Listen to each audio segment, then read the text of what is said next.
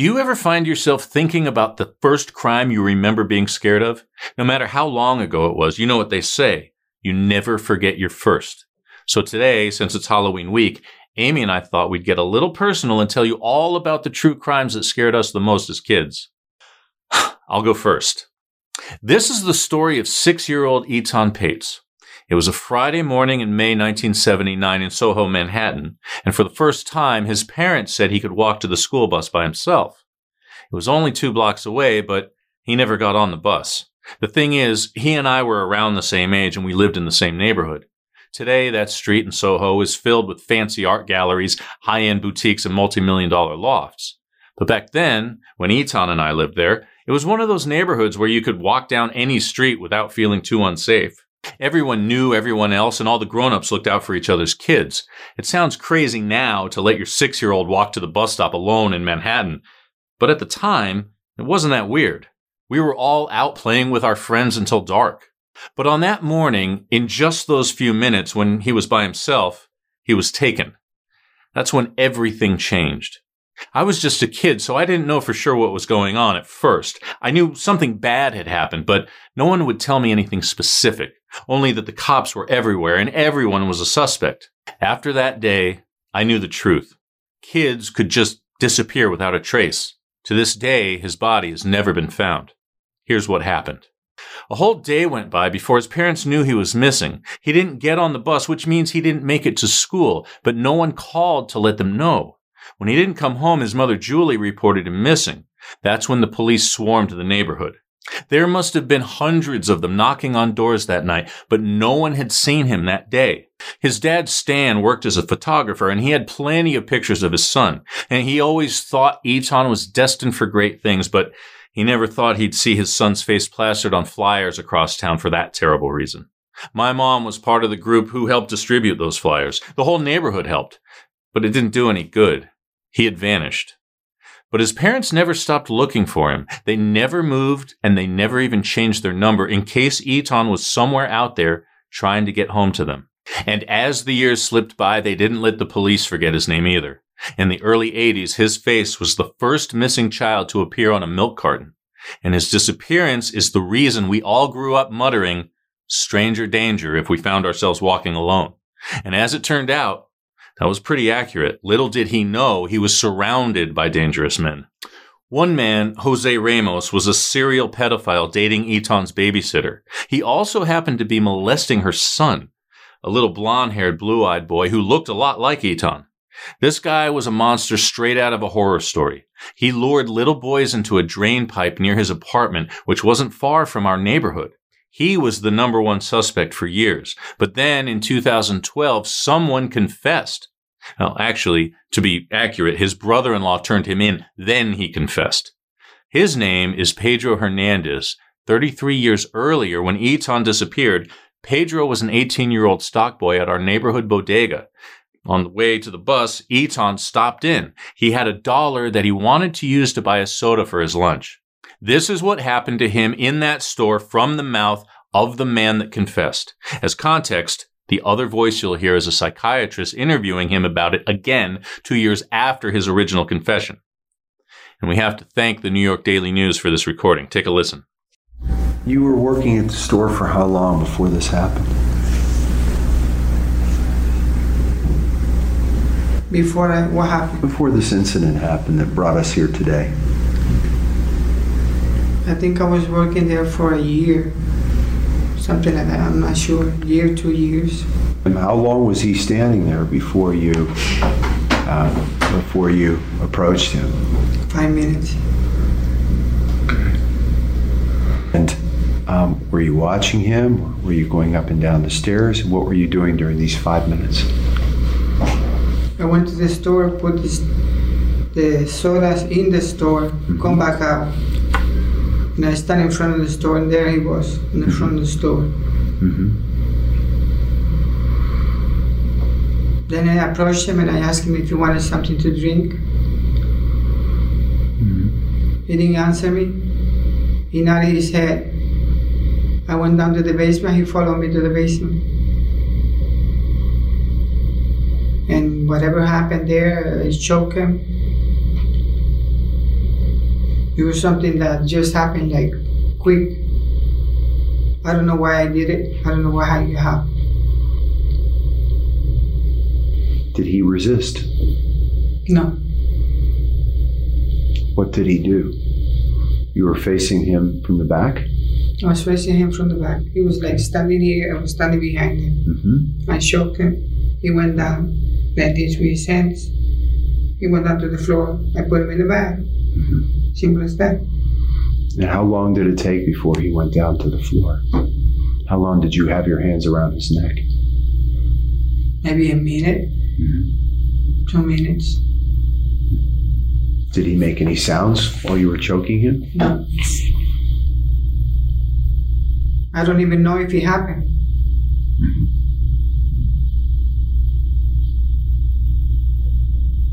I never saw his face. Mm-hmm. And where were you going to get the soda from? In the basement. There was a fridge in the basement. Mm-hmm. So he went down the stairs and he was behind you, is that right? He was behind me. Mm-hmm. Then he went in front of me. I stood behind him. Mm-hmm. And I choked him. Then when I choked him, I started shaking. And there was a plastic bag and a box. Where did it came from? I do not know. It was there. So I put him inside the bag. Then I tied the bag with the same bag. I put him inside the box. It was like a banana box, something. I don't remember. What kind of box was it? It was a cardboard box. I put him up on my shoulder. I carried him out of the store. Out to like a block away, a block and a half away from the store. There was people following me from the basement. All the people that were there at the same time when he was there. They followed me out. I put him like a block and a half away. I set him up on the basement of the hallway. Mm-hmm. It was like a walkway, the hallway. They had no doors, nothing. Mm-hmm. I just went down the steps, 4 steps, and set the box in between the hallway there and came back. Who took it? I don't know. Anything happened to it? I don't know. I have no idea. Somebody must have took it. Somebody must have known something. Anybody answer? I don't know. I have no idea. That was the truth. I don't know nothing. And I went back to work, and then later on that day, I heard the news that there was a child missing. Mm-hmm. And they show his picture on the TV, Mm-hmm. but I didn't say anything because I didn't feel like I had to say anything. So I didn't feel like I do anything wrong. Did you catch some of the strange phrases there? He's not sure if it even happened. People followed him out of the basement. Let me explain. Pedro is a diagnosed schizophrenic who suffers from hallucinations, and he has a low IQ, enough to be considered intellectually disabled. His defense argued that he couldn't have done it because he simply didn't have the brain power to dream up a scheme to get Etan down into that basement. Outside of his confession, after all those years, there was no evidence tying him or the bodega basement to the crime. So they asked him about what Etan was wearing, any distinguishing marks the boy had. And he didn't remember. The only thing he claimed to remember was that the boy was blonde and carrying a book bag. Here's what Pedro had to say about that. I don't even remember the color of his clothes. Mm-hmm. But the only thing I remember is the book bag. Mm-hmm. I think it was a dark book bag. Mm-hmm. And he had blonde hair, that's it. I never saw his face, anything. And you said it's a dark blue book bag, and what other features did he have? What kind of did it have any kind of patterns or styles on I it? don't remember. But you remembered a dark blue or something black. Probably black. And when you say a book bag, is there anything else about it that you remember just in terms of features or of how it might have looked and that sort of thing? It was a white strap book bag. I think it was black. I'm not sure. So the kind of thing that somebody would wear on one shoulder In one shoulder. instead of two shoulders? Yeah, Okay. something like that. When did you throw the bag over the freezer? Was that before you put them in the bag or when? Before I put him in the bag, I threw the bag, his book bag, over the freezer. He went behind the freezer. But you did that before you put them in the bag? Yeah, I didn't put the book bag. I did not put it in the bag, in the box. Why? I don't know. I just grabbed it and threw it over there like that. Mm-hmm. And I just put him inside the bag, the box. Did you try to take his clothes off? No. Did he try to walk out when you grabbed him? No.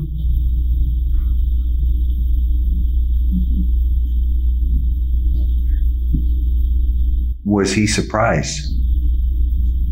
I wouldn't know. So he didn't even. He didn't react. He didn't react. And you did it from behind. Yeah.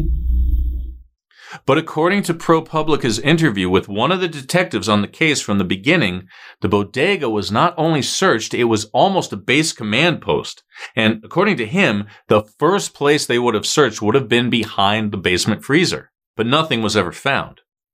At the time he was arrested, he was living in South New Jersey, married with 3 kids. But his sister and brother-in-law claimed that what he did was a well-known family secret, something he'd confessed to during a prayer group right around the time that it happened. But back then, no one ever turned him in, although over the years they say he's mentioned it in passing. But listen to this. Pedro's confession isn't quite over. At some point, you went back to take a look at the box. When did that happen? And at what time? And the next day I went tell me back. about that. Like maybe 10 o'clock in the morning to see if the box was there, but it was not there. It was gone. Somebody must have removed it from there. I don't know if they put it in the garbage. I don't know what happened to it. I don't know if he left. I don't know if he's still alive. He might be alive. Because he was still alive in the box. Tell me about that. You say that he was still alive. Tell me what you remember. He was moving in the box. What did you feel? I feel his movement in the box when I was telling him. He must have been still alive. He probably is alive somewhere. Who knows? I don't know. So you felt him moving. Did you feel him? Was he? When you put him in the bag, he wasn't resisting. He wasn't moving then when you put him in the bag. But then afterwards, he started moving. While you were carrying. I was carrying him, so he was still alive. When you moved him in the bag, and was he wet? Was he dry? Was he? No, he was dry. He was dry. Okay. And how did you get him in the bag? Did you do it by? I put the bag on his feet and I just raised it up. And you tied it up over his head. And I picked the bag and put it in the box and closed the bag with the 4 leads. One between the other. Was it hard getting him into the bag? Did you have to? And so you tied a knot. Is that what you did at the top of the bag? Or you used to tie? You tied a knot with the bag. With the bag. Understood. Is that the confused ramblings of a mentally ill man? A killer trying to avoid a murder charge? Or was Etan actually still alive in that plastic bag inside a cardboard box? Pedro had no criminal convictions before or since, although both of his 2 ex-wives claim he was verbally and physically abusive, according to ProPublica. He pleaded not guilty at the trial in 2015, but the jury couldn't decide if he was guilty or if his confession had been coerced. That effort ended in a mistrial. He went back to court for a second time in 2017 and again swore that he was innocent. Now, that jury listened to his confession over and over again, but ultimately decided he was telling the truth and he was guilty. He got 25 years to life behind bars for kidnapping and murder. Many people believe Pedro didn't do it, and the real killer is another man, the babysitter's child molesting boyfriend, Jose Ramos. When he was interrogated maybe 2 or 3 years after Etan disappeared, he claimed that on May 25th, 1979, he'd snatched a little boy off the street and brought him back to his apartment to rape him. He said he was, quote, 90% sure it was the kid with the face on all the missing posters. But when he was finished with him, he claimed the boy left his apartment on his own. There was no proof that the boy he claimed to have raped was Etan or that his story was true at all. Jose eventually made his way to Pennsylvania, where he was finally caught and convicted for raping 2 little blue-eyed blonde boys not long after that police interrogation. That landed him in prison for 27 years, and every year on the day Etan disappeared, his father sent Jose his son's missing person flyer with a note on the back. "What did you do to my little boy?" Jose never said a thing, and to any law enforcement who asked, he didn't know anything about anything. But that's not to say he wasn't talking about it. He allegedly got pretty chatty with his cellmate. That man claimed Jose described what he did to Etan in excruciating detail. But the worst part is how his story ended. Etan is dead, there is no body, and there never will be a body, according to his quote in the New York Times. And then, in 2001, someone else came forward claiming that Jose was indeed Etan's killer. His own brother, Ronaldo Ramos. He'd been arrested in Florida that year for sexually abusing children. Apparently, it runs in the family, and you're about to hear why. While Ronaldo was in police custody, he claimed his older brother was the one responsible for the notorious kidnapping. He was sure of it because he knew firsthand how evil Jose was. When Ronaldo was 10, his brother dragged him behind a White Castle and forced him to perform oral sex on him and a friend of his. When he tried to pull away, he knocked him out with a rock. He still has that scar, and then the victim went on to abuse other boys just like his brother. Investigators flew down from New York to talk to him about it, but when their interview was over, they walked away disappointed. Ronaldo didn't know any specifics that could help them prove his brother did it. By the 25th anniversary of Etan's disappearance, no one was any closer to getting justice for him.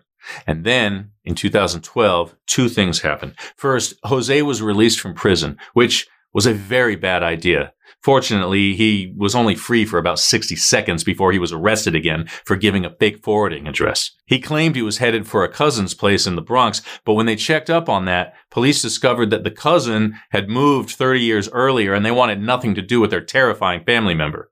In reality, Jose was planning on meeting up with a prison pen pal so he could use and abuse her grandson, according to the New York Post. This man is a good argument for castration. He's still in prison today, and fingers crossed, they throw away the key. But I told you, 2 things happened in 2012. Here's the second thing, and some people believe this is what led to Pedro's arrest.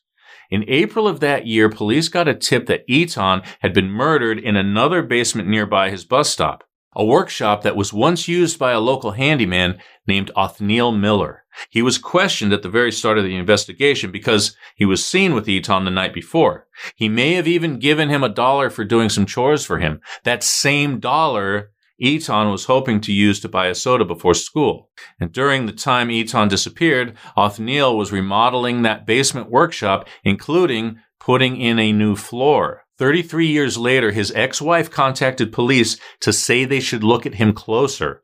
Her allegations got them a search warrant to dig up his basement, searching for any remains. But nothing was ever found. However, that highly publicized search put Etan's disappearance back in the spotlight, and that's what prompted Pedro's family to come forward to share their family's secret.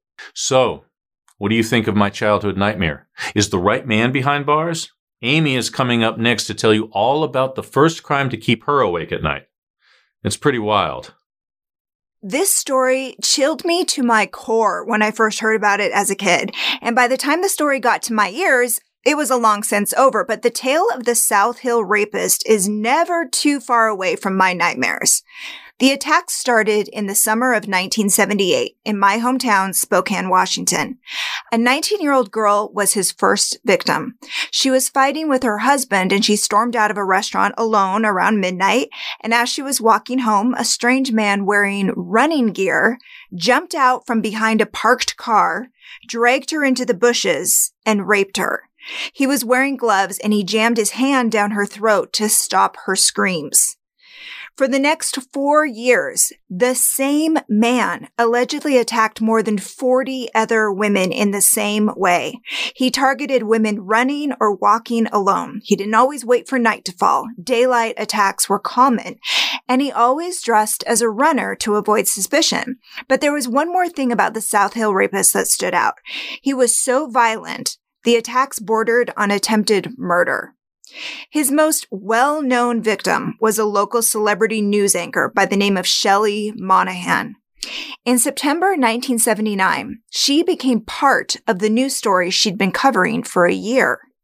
Back then, she was known as Sunshine Shelley, a nighttime news reporter, and one night, as she was leaving the station on the South Hill, she was beaten, strangled, and sexually assaulted by the man she'd been telling her listeners to be on the lookout for. Another woman described getting off the bus and walking home alone around dusk right after her first day of work at Zales Jewelry Store in the fall of 1980. She saw a man jog past her and hide behind a motorhome.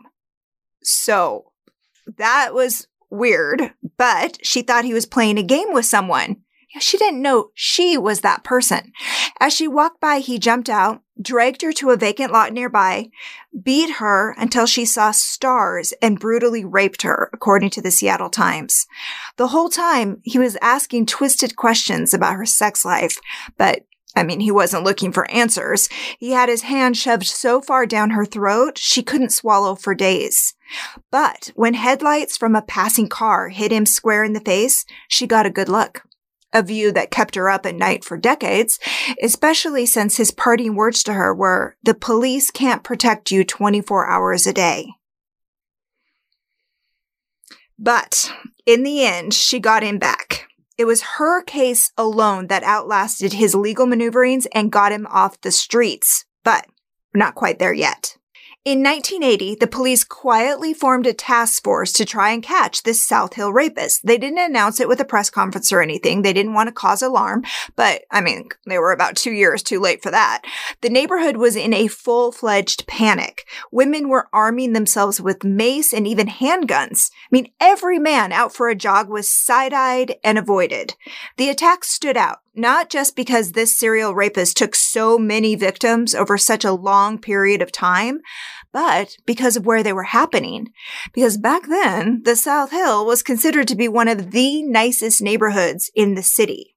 Reaching far back in the town's history, some of the richest and most prominent members of the community called it home.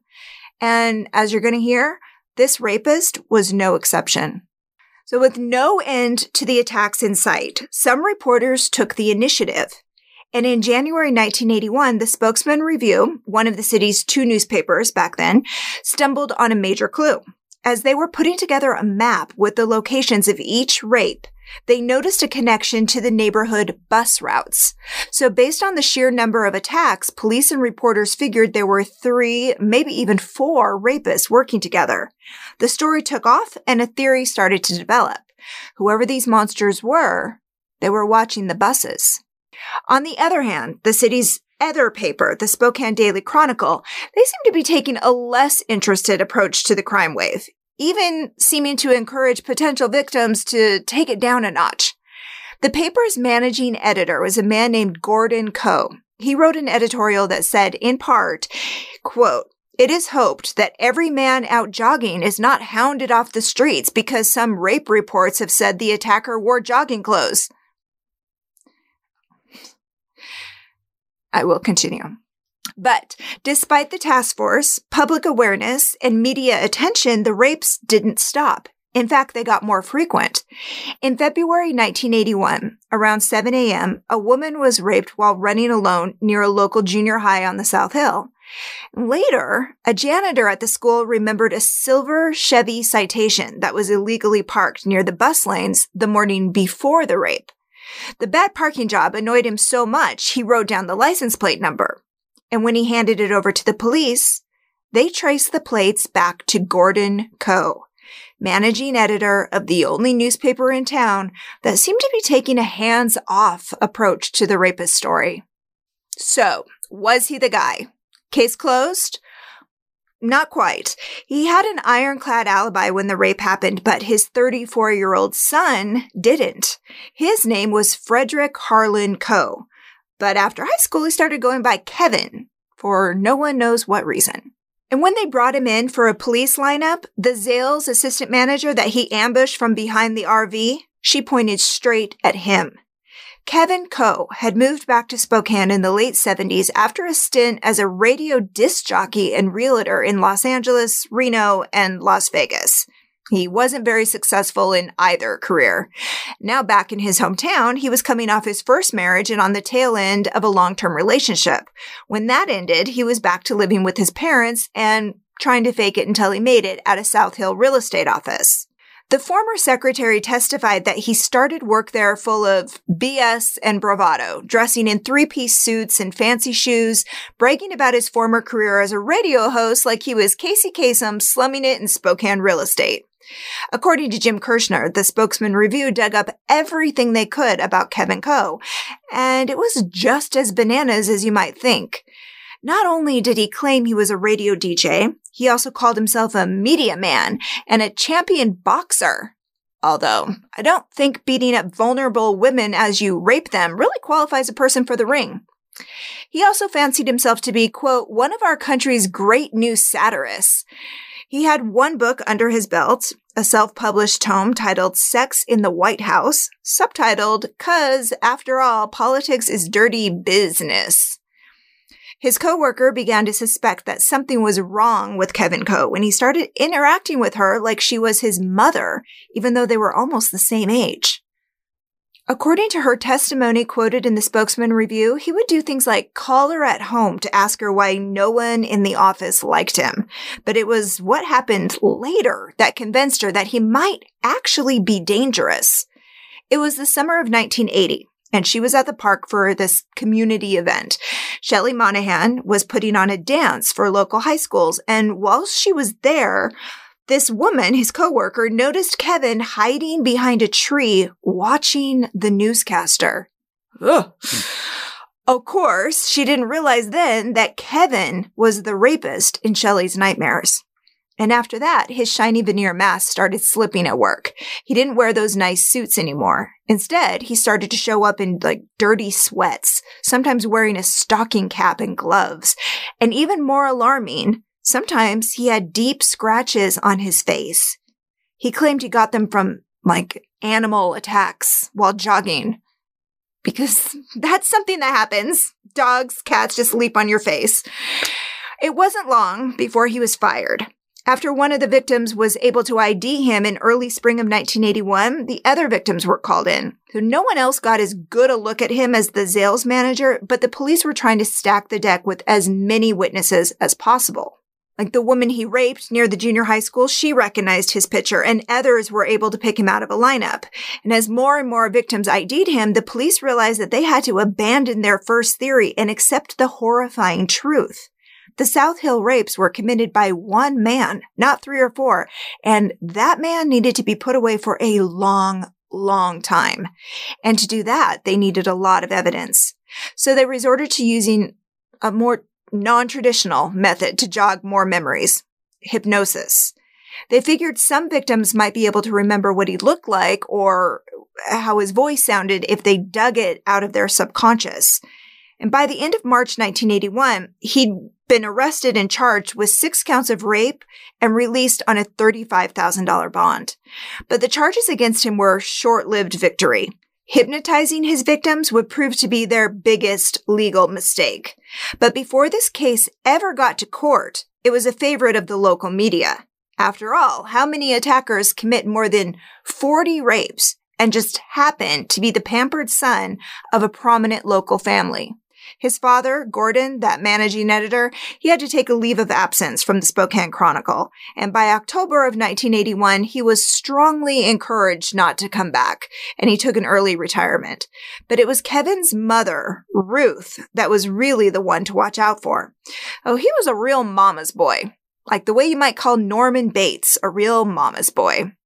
His relationship with his mother was eyebrow-raising, to say the least. As he was growing up, she would alternate between screaming obscenities at him to treating him like a lover, according to Jack Olson's book on this case called Son. It's named after the way Ruth always referred to Kevin. Quote, for years, she kept her hooks in him. She followed him to San Francisco, to LA, to Vegas. She'd stay 6 months at a time, and he'd always act glad. I've never known anyone whose mother had that much control over him. That was one of Kevin Coe's high school friends quoted in the book, Son.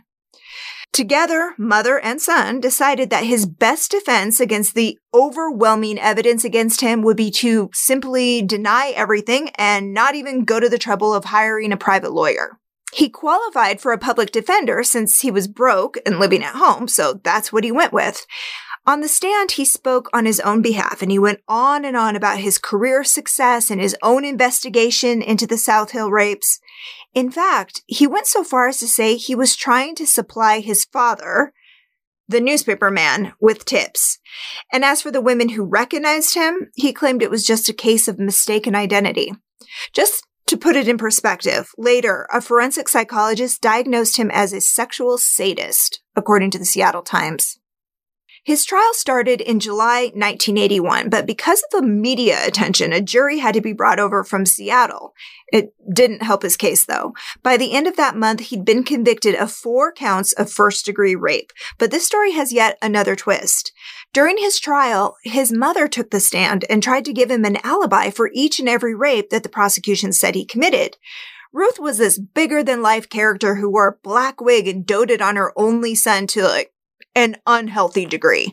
She insisted that Son, as she called him, was with her having breakfast or dinner whenever the rapes occurred, whatever meal that they fell across, that was the meal that they were having together. And if they weren't dining together, then they were doing their own investigation into the bus routes. She claimed that Son would jog and she would pace him in her car behind him. But despite their best detective work, they couldn't find the rapist, so they gave up. Yeah, the jury didn't buy it. He was found guilty, and then the focus turned to getting him into a good place where he would be treated well. Because the state prison in Walla Walla was brutal, and they were worried about his safety.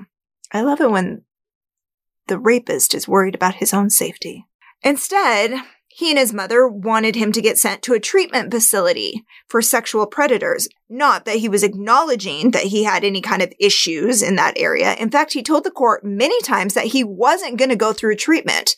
And he never did in prison. But he was rethinking those statements after he got that guilty verdict. Now, this time he used the family money to hire an experienced attorney to help him with the sentencing phase. And to help curry favor with the judge and walk back his refusals to get treatment, he admitted that he might have raped one person, but not that he was the South Hill rapist. Instead, he called his crime a copycat because he was jealous of whoever the South Hill rapist was. His verbal gymnastics didn't work, and in August 1981, he was sent to Walla Walla for life. But unfortunately, that's not where this story ends. Kevin was put away, but his mother was still a free woman, and she was just as dangerous as her son. So Ruth was so angry about Kevin's fate that she decided to take out the 2 people she blamed for his demise. She put the word out. The judge and the prosecutor had to die. But since she was just a criminal and not like a criminal mastermind, the police got wind of it, and she ended up talking to an undercover cop instead of the hardened hitman she thought she was making a deal with. Her directive was for him to either kill them both or make them suffer. This is a direct quote from that conversation as she was talking about the prosecutor. He has been so filthy, and my feeling for him is that I would love to see him just an addle-pated vegetable that had to be cared for, that his family had to take care of for the rest of his life. I mean, diapers and all the rest of it.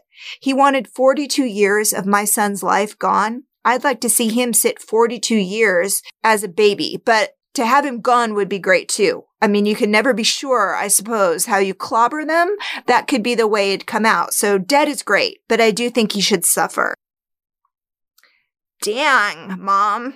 As you might guess, she was arrested the next day and convicted in 1982. But the judge, not the one she tried to kill, a different judge took pity on her, or maybe he was just afraid for his own safety.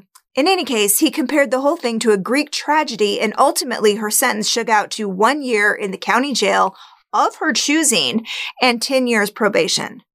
But wait, there's more. I told you the hypnosis tactic would come back to bite them. Well, it took a big old chunk out of the prosecution's case on appeal in 1984.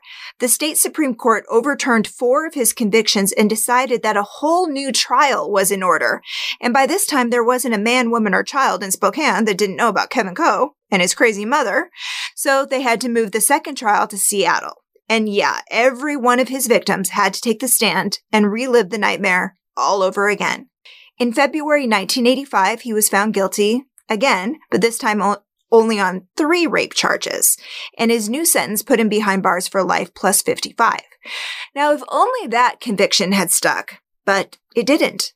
4 more years went by, and the state Supreme Court reversed 2 more of the charges. The final charge, the one that stuck, was the Zales victim because she was the only one that wasn't hypnotized, and she was one of the first to ID him out of a lineup. That was for her rape and hers alone that this serial rapist got 25 years. He could have been out in less than 5, but he bizarrely refused to go to any of his parole hearings. His sentence was up in 2006, and he was about to be a free man, but then the Attorney General threw a Hail Mary. Get this, in Washington, a sexually violent predator like Kevin Coe can be forced to go into treatment even after their prison sentence expires. Washington was the first state to pass that law in 1990, and the treatment center that he's at right now is on McNeil Island near Seattle, so avoid McNeil Island near Seattle.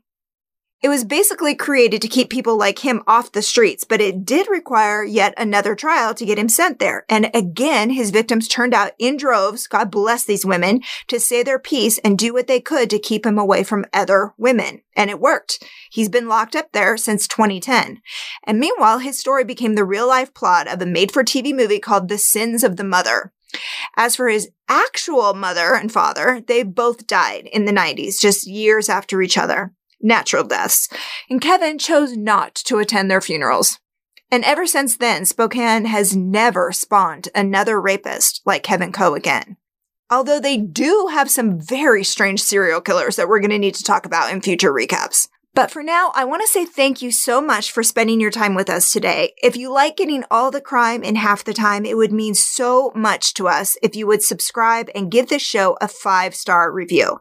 It only takes a minute, but it means the world to us. Chris and I are here every week with new stories, and I hope you'll join us back here again soon.